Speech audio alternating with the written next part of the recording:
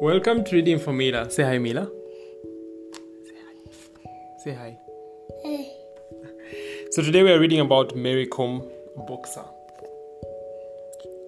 Once upon a time in India, there was a little girl called Mary. Mary's family was very poor and struggled to put food on the table. Mary wanted to help her family live a better life, so she decided to become a boxer.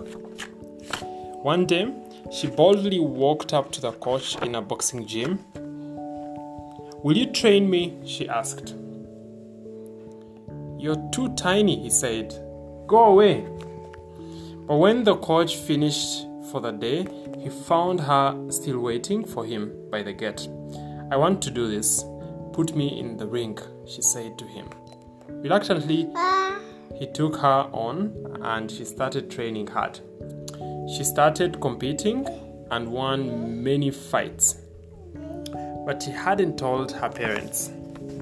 She didn't want them to worry. One day, her dad read about her in the newspaper. "Is this you?" he asked, worried. "Yes," Mary proudly said. "What if you get hurt?" her mother asked. "We don't have money for doctors." "I will work hard and save as much as I can, don't worry," Mary replied. She slept in hostels, ate vegetables and rice because she could not afford meat, skipped breakfast because she only had money for lunch and dinner, and she became a champion. Her parents watched her fight on TVs. Mary won medals after medals.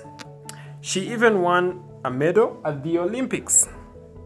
She made her village proud and was able to provide for her family, just like she had dreamed when she was a child. "Without boxing, I cannot live. I love boxing." Mary Kom. So that's our story for tonight. Did you enjoy our story? Bye-bye. You're saying bye? Thank you for listening. Say bye again. Bye-bye. Bye-bye. We'll see you on the next episode of Reading for Mila.